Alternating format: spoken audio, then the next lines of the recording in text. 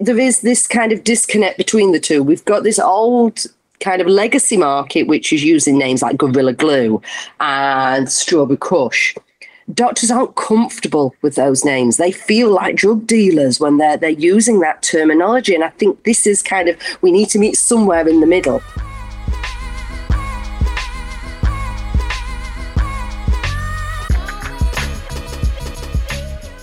Overcoming the fear. Following our Vox Pop interview with Dr. Callie Seaman at Cannabis Europa in June, we pick up on her assertion that UK doctors are afraid of prescribing medical cannabis and ask how and what we can do to help educate and assure them of the plant's legitimacy and viability. And welcome to the Lobster Pot. I'm Dave Barton, one of the co-founders of Thermidor and presenter on the Lobster Pot, ably assisted, I'm going to say it again, by my other co-founder, Jamie Bonthron. And we're official today, actually, aren't we? We are an officially incorporated company, Thermidor Creative Limited. So good times, huh? Good times ahead. We've made it. We've made. What were we doing before? We were just winging it, weren't we? No, I don't know. Fake it till you make it, right? Absolutely. Couldn't agree more. No? Okay. Our guest is already shaking her head at us. So I think it's an opportune moment to introduce her. Today, we are joined by who we've already established this week, at least, is the busiest person in cannabis or UK cannabis. It's Dr. Callie Seaman. So welcome to the show, Callie. Great to have you on. How's things going for you today? Good, thank you. Pleasure to be here. As you say, it's busy. And the fake it till you make it, I'm real like solid steel because I'm from Sheffield. So that guy always go with that kind of old chestnut there. That's it. Good stuff. But again, on your being busy, I mean, how many organizations or companies are you involved with? Tell us a little bit about what's your current day-to-day. So what I call my bread and butter is Aqua Laboratories. That's where I'm sat here today. And we make liquid fertilizers for the hydroponic industry. Started that business nearly 10 years ago after working for a company called Aquaculture and helping to produce another brand of nutrients. We actually produce a brand of nutrients called Shogun Fertilizers, which is throughout the UK and into Europe at the moment. So that's my day-to-day job, and that's a manufacturing plant of those. So I've gone through the whole kind of manufacturing process and understanding what's needed from that. But other companies that I'm involved with as well is a number of different licensed cultivation facilities. So there's kind of two sides to my job. Mm-hmm. There's the manufacturing and advising, technical advice around the fertilizers. Then there's working with licensed cultivation facilities internationally and in the UK. So I've been working closely on trichrome density, looking at the number of trichromes basically on plants and how we can improve that. And that relates to oil production. I'm also involved with another company called Chillum, who are a female care product, which are up and coming. I'm on the advisory board to that. There's also MedCan Support, which you've probably seen me out and about with. And that is a community interest company that helps support families with children with refractory epilepsy and help to educate them around cannabis-based medicines, because this is a real minefield out there. There's so much misinformation out there. So many people trying to help, but not really giving accurate information, and sometimes can be quite dangerous for families like this, particularly with the fact that they've got children who suffer from epilepsy, and a seizure can be a fatality. So this is sort of very different to managing pain with cannabis-based medicines. Who else am I involved with? I'm involved with a farm in New Zealand as well, called Pure Isolation, who are a small farm over there who are up and coming, on the advisory board there, and on the Cannabis Industry Council, a part of the Adult Use Scoping Group. I am the chair of that and leading that, hopefully, to be helping to advise government and educate more people around what's actually happening out there at the moment. And that's just before, just after 11 o'clock on a Wednesday. And that's and that's before we've even got over the hump of the mid part of the week. But no, that's just a wow. It's like, where do you find all the hours in the day? But I guess it's a case of your passion shines through. And if you want to be involved, then you get involved. And, hats off to you, really. That's fascinating. But this industry is a dream for me, if I'm honest. I never thought, if you'd asked me 10 years where I would have been, Would I have imagined being in licensed cultivation facilities, walking through them, doing research, trying to understand the secondary metabolite production of these plants and steer that? Nah, I'd have said, you're making this up. That's never going to happen. So what were you doing 10 years ago? What led you into the fascinating world of cannabis? And what's your background? So I'm lucky enough, I have an absolutely fabulous father. When I was 15, I was diagnosed with epilepsy, and I was very quickly put onto clomazepine, which is a anti-epileptic drug. And it's now actually used recreationally, funny enough.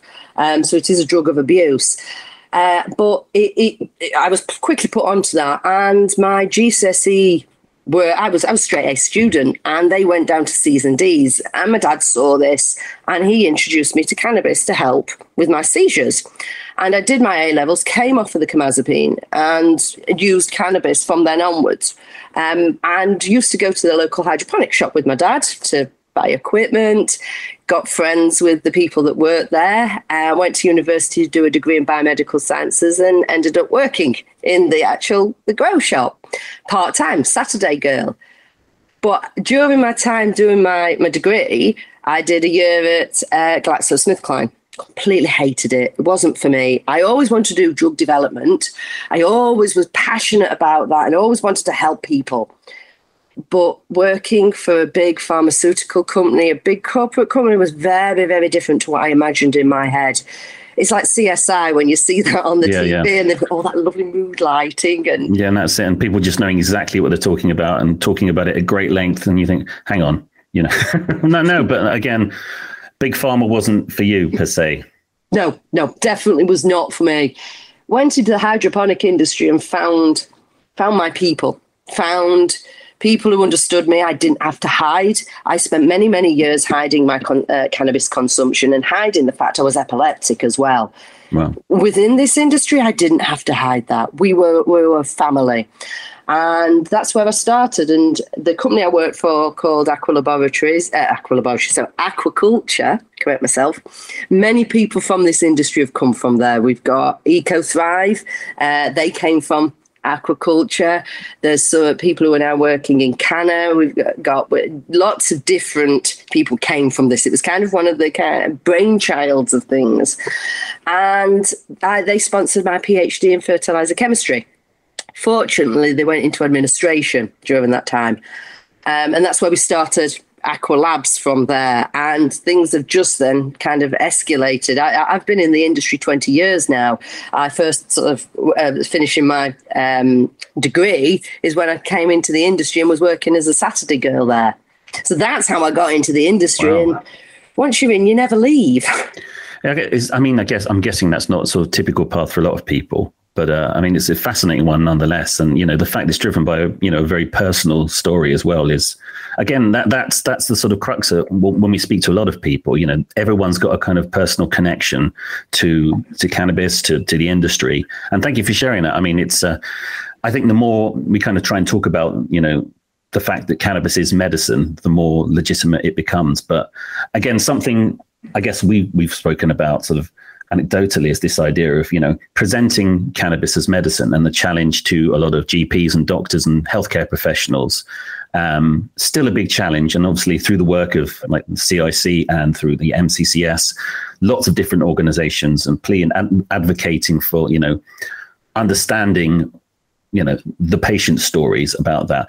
But there's still a huge mountain to climb, isn't there? We've got 16,000 medical cannabis patients in the UK, But compared with somewhere like New Zealand, we were speaking, I think, to Carmen Duran, and we heard her in Berlin talking about, New Zealand, which has, a population that's less than 10% of the UK, has double the amount of medical cannabis patients.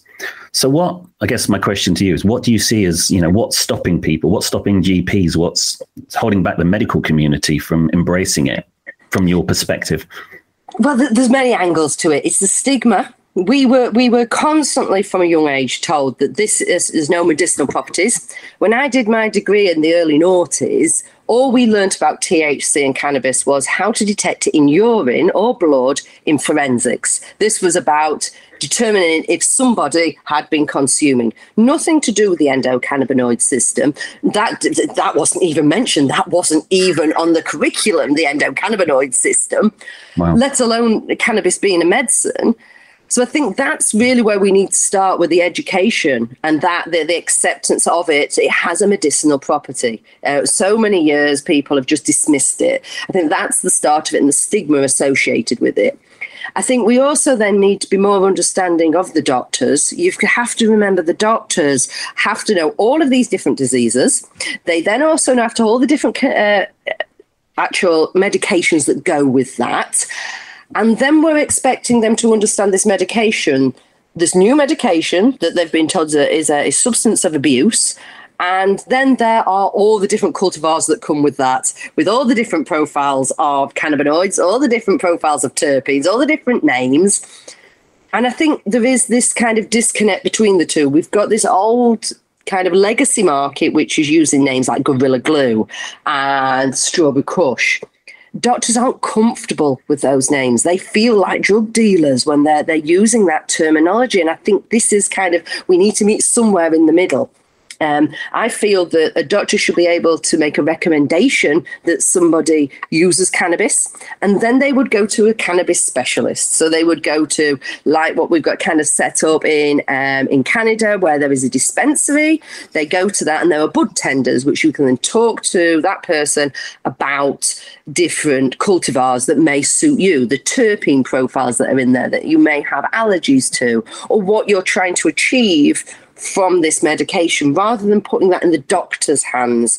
If the doctor feels that cannabis would be a good medication for you, they can recommend it, and then let's move it on to someone who can become an expert in cannabis so that the real proper treatment can be given, as opposed to what's happening at the moment of the doctors are having to kind of prescribe what's available as opposed to what the patient needs.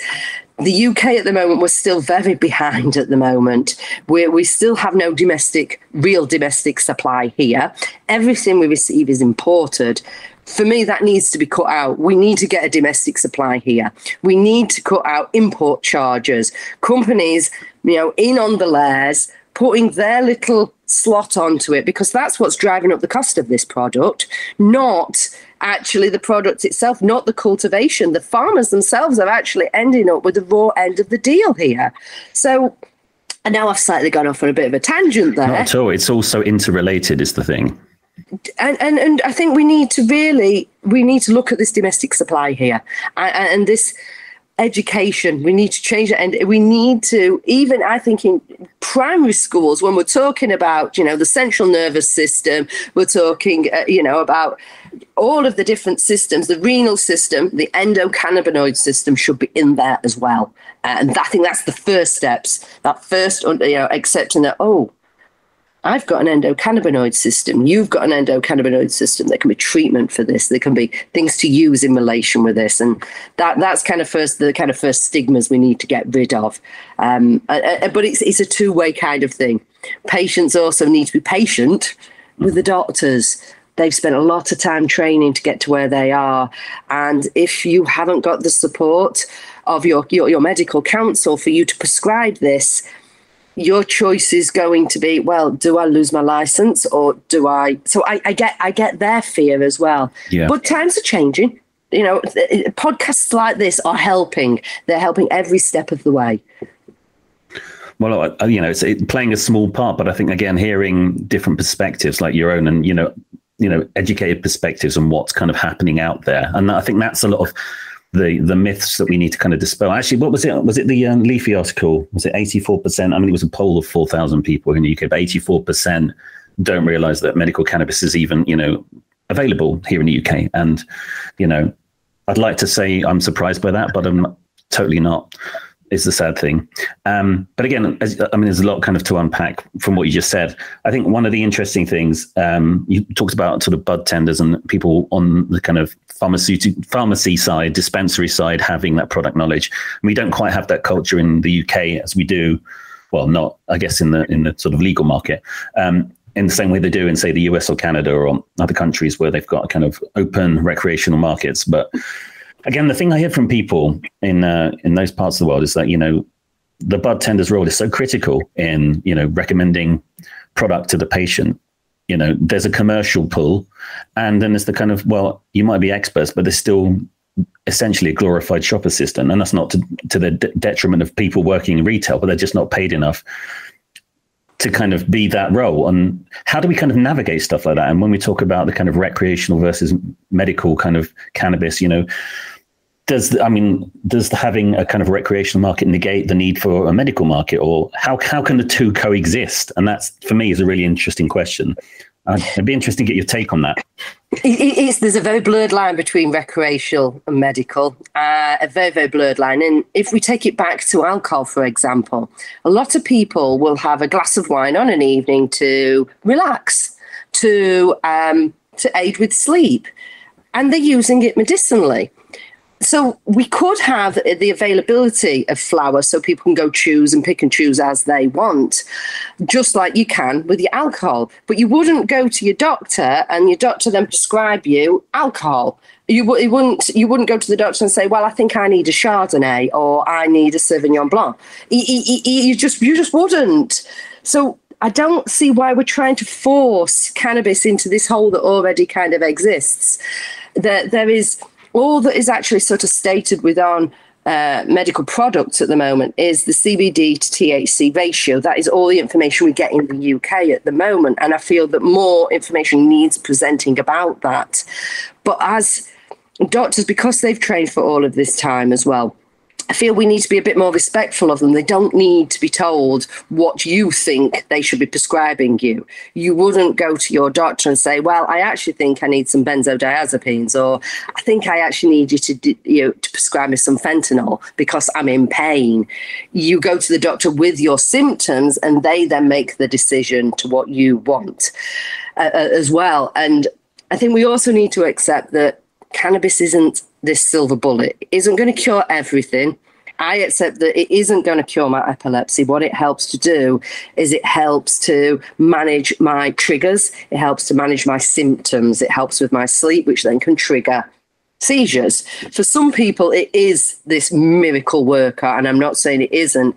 But I think we've also got the issue of there is a lot of people trying to market this as a real silver bullet to cure everything, and people are not seeing the results that they're expecting from it. And we need to start managing those kind of expectations. Yeah, because otherwise you just have that complete lack of credibility. And it's like, well, everyone's saying it's it's wellness, it's medicine, but all I'm doing is getting high. So how is that medicine? And it's like, well, unpacking that in a different way, feeling better, feeling more relaxed, feeling more, in control is obviously a better thing. But I think, again, it's about that kind of drive towards people taking more control of their own wellness, their own day-to-day health. Or rather, we spoke to Jordan Wagman, the cannabis chef, and he's very much an advocate of, what's he said, garbage in, garbage out type thing, and, I guess in the UK, and I think we made the point that, we're so lucky to have the NHS that it's just, we can, but we do that with that kind of free healthcare. The expectation is we just do what the hell we want,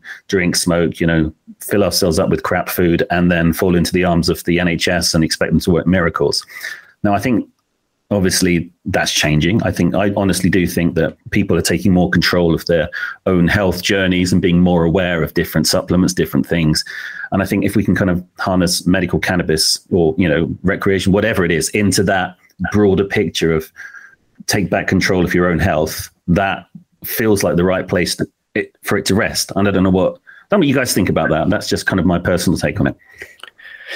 I think it's a part of, as you say, a wellness regime. It's not just right, I'm going to take this cannabis and it will sort my problem out. This is my problem. It needs to be part of the whole regime. It needs to be part of moving around more, making sure that you're taking exercise, taking a moment to do some mindfulness, quieting the mind down, taking that time to relax as well. As you say, garbage in, garbage out. If you are constantly feeding in sugar, artificial sweeteners, constantly, what comes out is going to be problematic. So we do need to take responsibility of that and make it part of, as you said, that regime, that kind of part of the whole wellness. I don't like this terminology of medical cannabis. There are some patients that do need very specific medication, and the families from Medcan support with these children with refractory epilepsy is very, very different to the likes of somebody who's managing pain or somebody who has epilepsy like myself that isn't quite as sensitive as such, or severe, I think is probably a better way. So it's kind of horses for courses in the sense that it's what is that medication needed for, but we have to stop saying that it will cure everything. I've got a little bit of a fear at the moment of what's happening, particularly what I'm seeing in the news as well at the moment, that there are particular companies jumping on this. They're seeing it as the next big wave.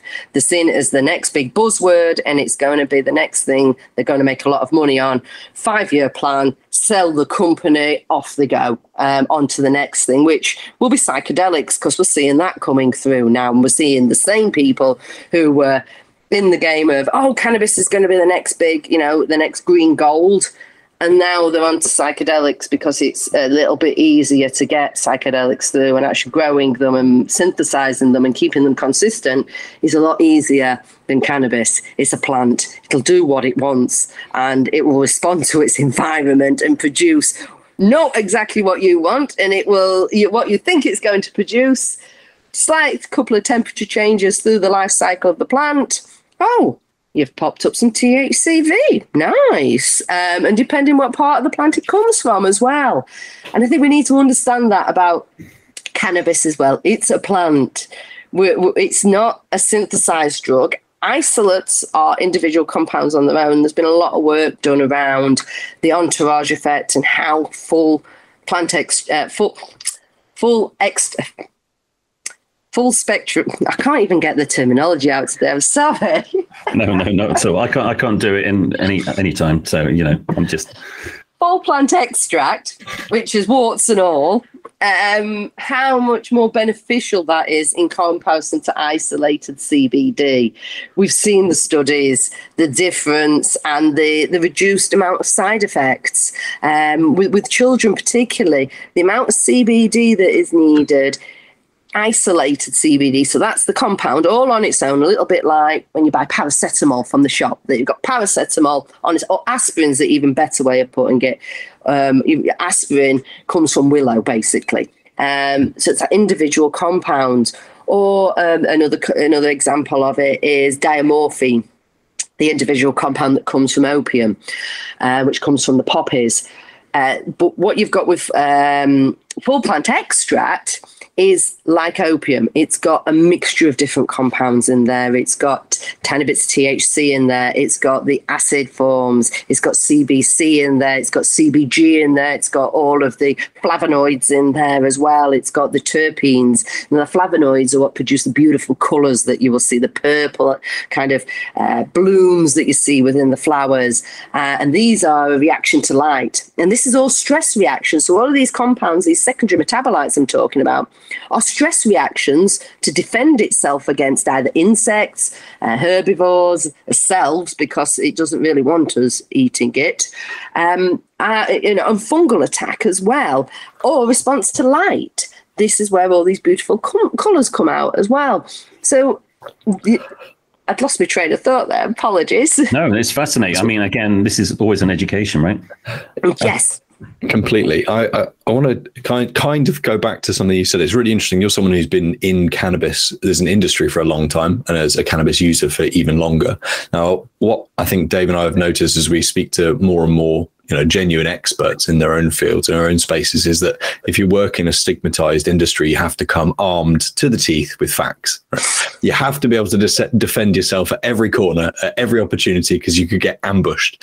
And it's amazing, even in the sort of 25, 30 minutes that we've been talking, how much we've kind of covered or touched on, be it cannabinoids, be it, full spectrum isolate, be it terpenes, everything. There's so much information to unpack, and it's what makes cannabis very difficult as a medicinal product, because understanding what it does is really challenging, because there's so much that goes into it. Not only the person who's going to be consuming it, method of consumption, where the strains come from, the life cycle of the plant, what's happened during grow. There's simply so many factors that it makes it a very difficult to predict medicine ultimately. Yes. How do you start? How do you start? And this is, from David and I's perspective, when it comes to messaging and marketing, how do you start to engage with someone who doesn't know anything about the plant? Who doesn't, where do you start, and how do you begin that process of educating? Is there, as we will say, low hanging fruit when it comes to giving people information that they can take with them to start learning and to start taking on just this wealth, this sea of, data and info? I would start with the fact that it's not a silver bullet. Do not oversell this if this is going to cure everything. That is managing people's expectations from this. As I say, it can be fabulous. I always start with the CBD side of things, that because this is not an intoxicating compound, and quite often I've seen people who have gone, I need some cannabis. They've gone to the illicit market, got something that they don't know what the THC content is to it. They don't know the CBD content to it. They don't really understand. They just know they've got cannabis. They've had something with some very high THC in it, or some CBN in there. It's made them feel drowsy, a little bit woozy. They've span out and never go back to it again. They've had what's called a whitey. And it's not a nice feeling. It's not a nice feeling at all. I'm a person who doesn't eat it because of the way that it processes through your liver and produces 11-hydroxyform. I don't like that feeling personally. I don't enjoy it. I don't like eating THC at all. CBD, I will use orally. But starting with that, and that you don't have to smoke it. I think that I've seen a lot of people you've got to smoke that wacky backy. It always makes me laugh, that phrase, wacky backing. That's my dad's take on it, actually. So you're getting into this wacky backing. Yeah. Oh, yeah, well, yeah. But are you going to be rapping soon? That's it. Well, I've got the hat, so I just have to start, I'm down with the kids, obviously. But no, it's that sort of thing, isn't it? Absolutely. But again, this is what we're talking about with Jordan Wegman. But, one of his comments, I think he said in Berlin was on the panel, it was, I want to make products that I can enjoy, because he said he was a functioning stoner day to day, and he's quite proud of that, which is great. I want to make products that my mum can enjoy, that will help her, and that's what the crux of it is, that it can't be scary for people, because otherwise, we've been told so much about, smoking's bad, don't smoke, and then it's like, smoking cannabis is okay, but that's smoking drugs, isn't it? That's even worse, it's so much wrapped up in that. So what makes it more acceptable? And like you say, finding ways to do that, finding ways that work. And do you think there's a lot of trial and error in it as well? Because, what works for some people won't work for another, and that's nature of their own bodies and the nature of the plant, right?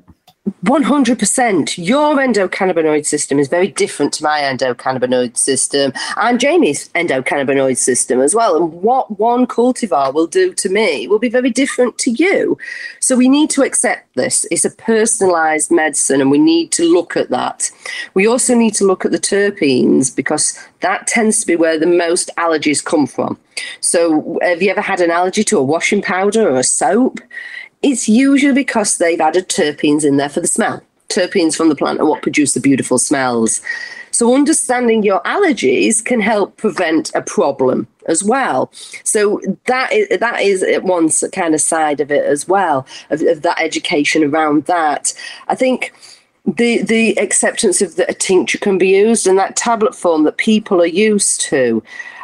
everybody should have their own free will to be able to consume the way that they want to and what works for them. Some people like smoking. Some people like that kind of habit, that feeling. Some people like vaporizing and works very well for them. Others find that that doesn't have the desired effect that they need.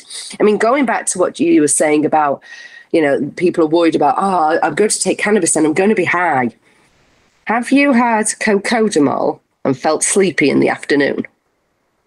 But why don't we say you're high there then? Because you are. You're high on the opiates that are in there. So why is cocodamol not said to be you're high when you're feeling sleepy, but you take cannabis, you're high when you feel sleepy? Just a question putting out there. It's just the interesting way that stigmas develop and then turn into something else, and how you view one thing. The difference between a spliff and a glass of wine is, it's exactly the same. It's viewing the same thing from a different angle and assuming that there's a difference within it. I think going to your point about terpenes and allergies, not really something I've ever sort of covered or got into. Are there particular terpenes that are more common for people to be allergic to? A lot of people, have hay fever with grass or tree pollen. Are there similar kinds of terpenes that are more, I suppose, troublesome for the majority or some people? Well, I hear this is all anecdotal. So this is all I would call real world evidence of talking to people. I know people that find linalool will create them to become quite anxious. Any particular cultivar which they consume has a lot of linalool in, they will become anxious. There's no hard data surrounding this at the moment, and this is what we do need to actually produce, is hard data that doctors will then recognise, will actually accept as being hard evidence around this. I like to describe the dirty dozen in the cannabis. So there's 12 key terpenes that you will find in there. Myrcene being one of the most dominant, and that's the kind of that distinctive kind of cannabis smell that we all know. We've got myrcene, we've got linalool, we've got beta-caroethylene. Now, there is evidence, and there are papers out around that interacts with CBD and the endocannabinoid system, and I believe the CB1 receptor within the endocannabinoid system. So there is an interaction there with that, which can help to actually heighten the effects of a cannabis-based medicine. We've then got pinene, we've got alpha pinene, beta pinene, and they're pinene, but they're the same thing, but they are what are known as stereoisomers. So they are the reflection of one another, which you think, it's the same compound, what are you going on about? Because it's a mirror image of one another, it will interact with receptors differently. It will have a different charge on it. So it's a little bit like a key. A key may look identical, but if it's got that slight tooth that's a mirror image, it won't fit into that lock and have that same purpose to it. I'm trying to think of some of the other.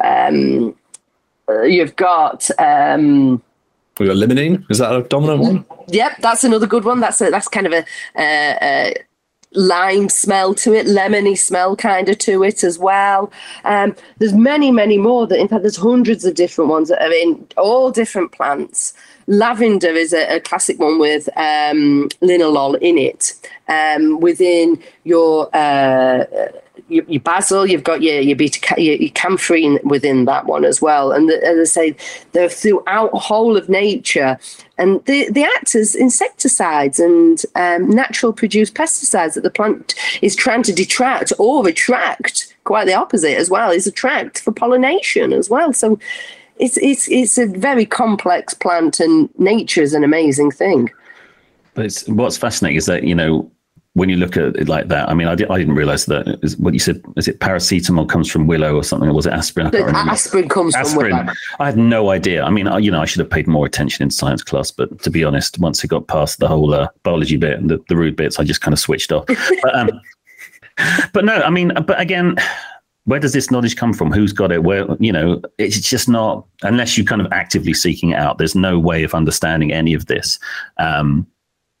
Not to my knowledge. And again, like you say, when it comes down to kind of education, primary, secondary school, all of that, it's kind of plant-based understanding the world around us, because nature provides in so many different ways, and we don't necessarily realize that. And again, it's a very different mindset to what doctors, like you say, to their credit, or, doctors are educated one way. They're not told to kind of embrace, kind of plant-based medicine. It's a different beast, right?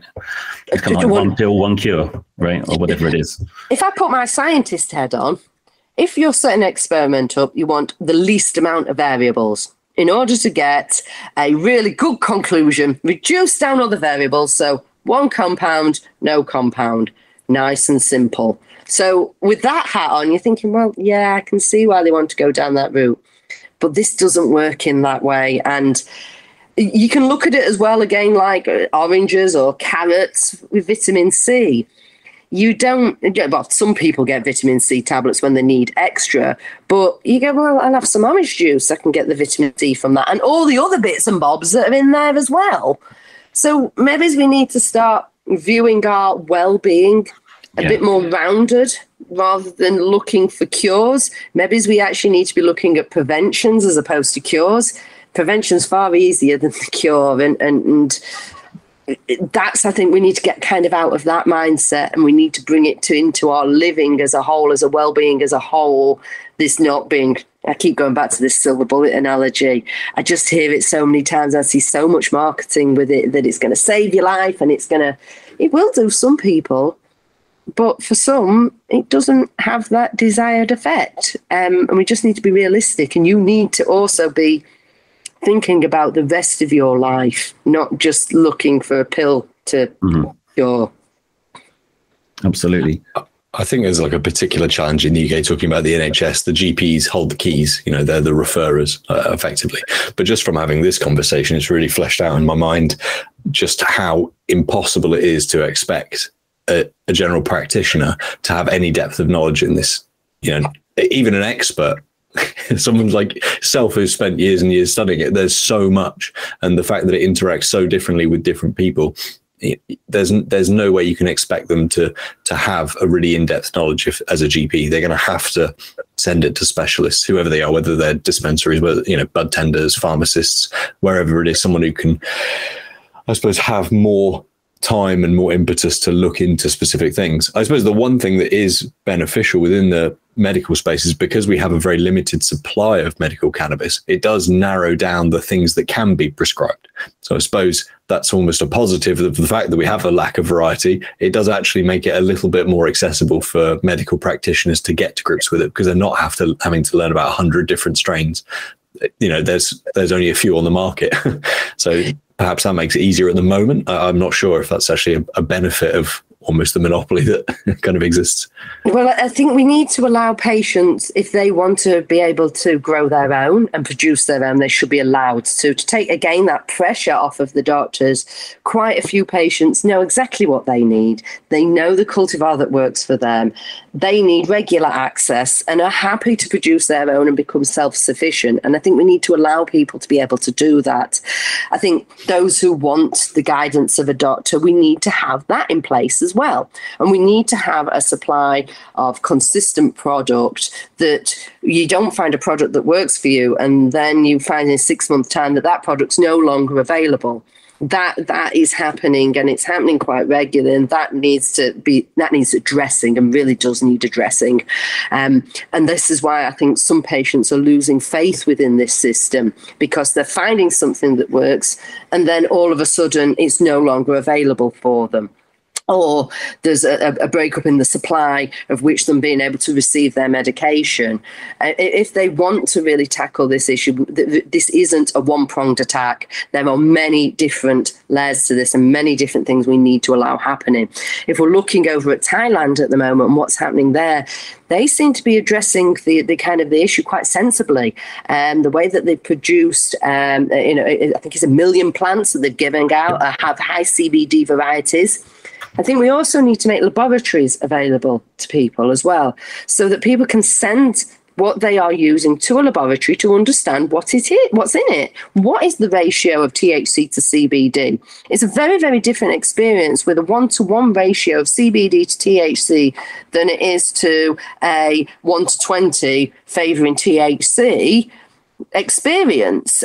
So people not knowing what they're actually consuming, it again is part of the problem. So there's a whole layers that is really needed, and we need this availability of laboratories so people can make informed decisions on what they're using to medicate. Absolutely. I mean, yeah, it is a minefield. I mean, from my own experience as a medical patient here in the UK, it's a case of I mean, my own experience was very much like, well, yes, you do fit the criteria. What can we get you? And it was a case of, well, what do you have? And well, we have this, and this. What do you recommend? This is, I'm asking you, I've paid you my money. You should be telling me what, or I don't pay you money and I go to a dispensary and go pick myself. But then, there's the dispensary is so separate from the actual clinics prescribing here in the UK. Again, I think there was one that was recently shut down as well. I mean, there's so much misinformation, I suppose, not deliberately, but again, it's just kind of like where the kind of, not just from a medical perspective, but from a legal perspective, what's permissible, what isn't, who's able to prescribe it, who isn't, and, even though it is difficult to navigate. And I think for a lot of people, it's just easier not to, isn't it? And they need that real incentive to embrace it. So, they need to have that passion behind it. And then again, having been to, one of Mike Barnes's MCCS kind of doctors, like open surgery kind of evening. I mean, he's giving, experienced doctors Cannabis 101. And that's not because, and these are very experienced people, but they just don't know. And that's the thing, isn't it? It's just kind of explaining what this is, what the endocannabinoid system is, what terpenes are, very much. And, you can see them go, oh, really? And it's like, wow, these are people who very, very, accomplished professionals. And it's just, it just goes to show that education just needs to be perpetuated at all levels of society, I think we need to look towards the legacy market as well, and I think it needs to stop being shunned. It is being shunned far too much as there is a lot of knowledge there. Yes. Knowledge, I'm not saying it's all good knowledge, like in any industry, but there is real experience there, first-hand experience, and a lot of the problem is they've not had the availability of laboratories, they've not had availability of equipment to be able to say that the product that they have produced is safe for consumption, that it's not got E. coli present, that it's not got anything Aspergillus nigeria, which for somebody who is actually smoking can cause problems with. It's what the legacy market can do. I never want to say that a legal market's better than the legacy market. I think they've both got their places, and I think the legacy market needs to be able to have a place within the legal market and within this legal framework. Unfortunately, at the moment, the price of being able to get into the legal market just doesn't even allow people from the legacy to even have a chance. And this is the kind of the class disparity that is occurring with this.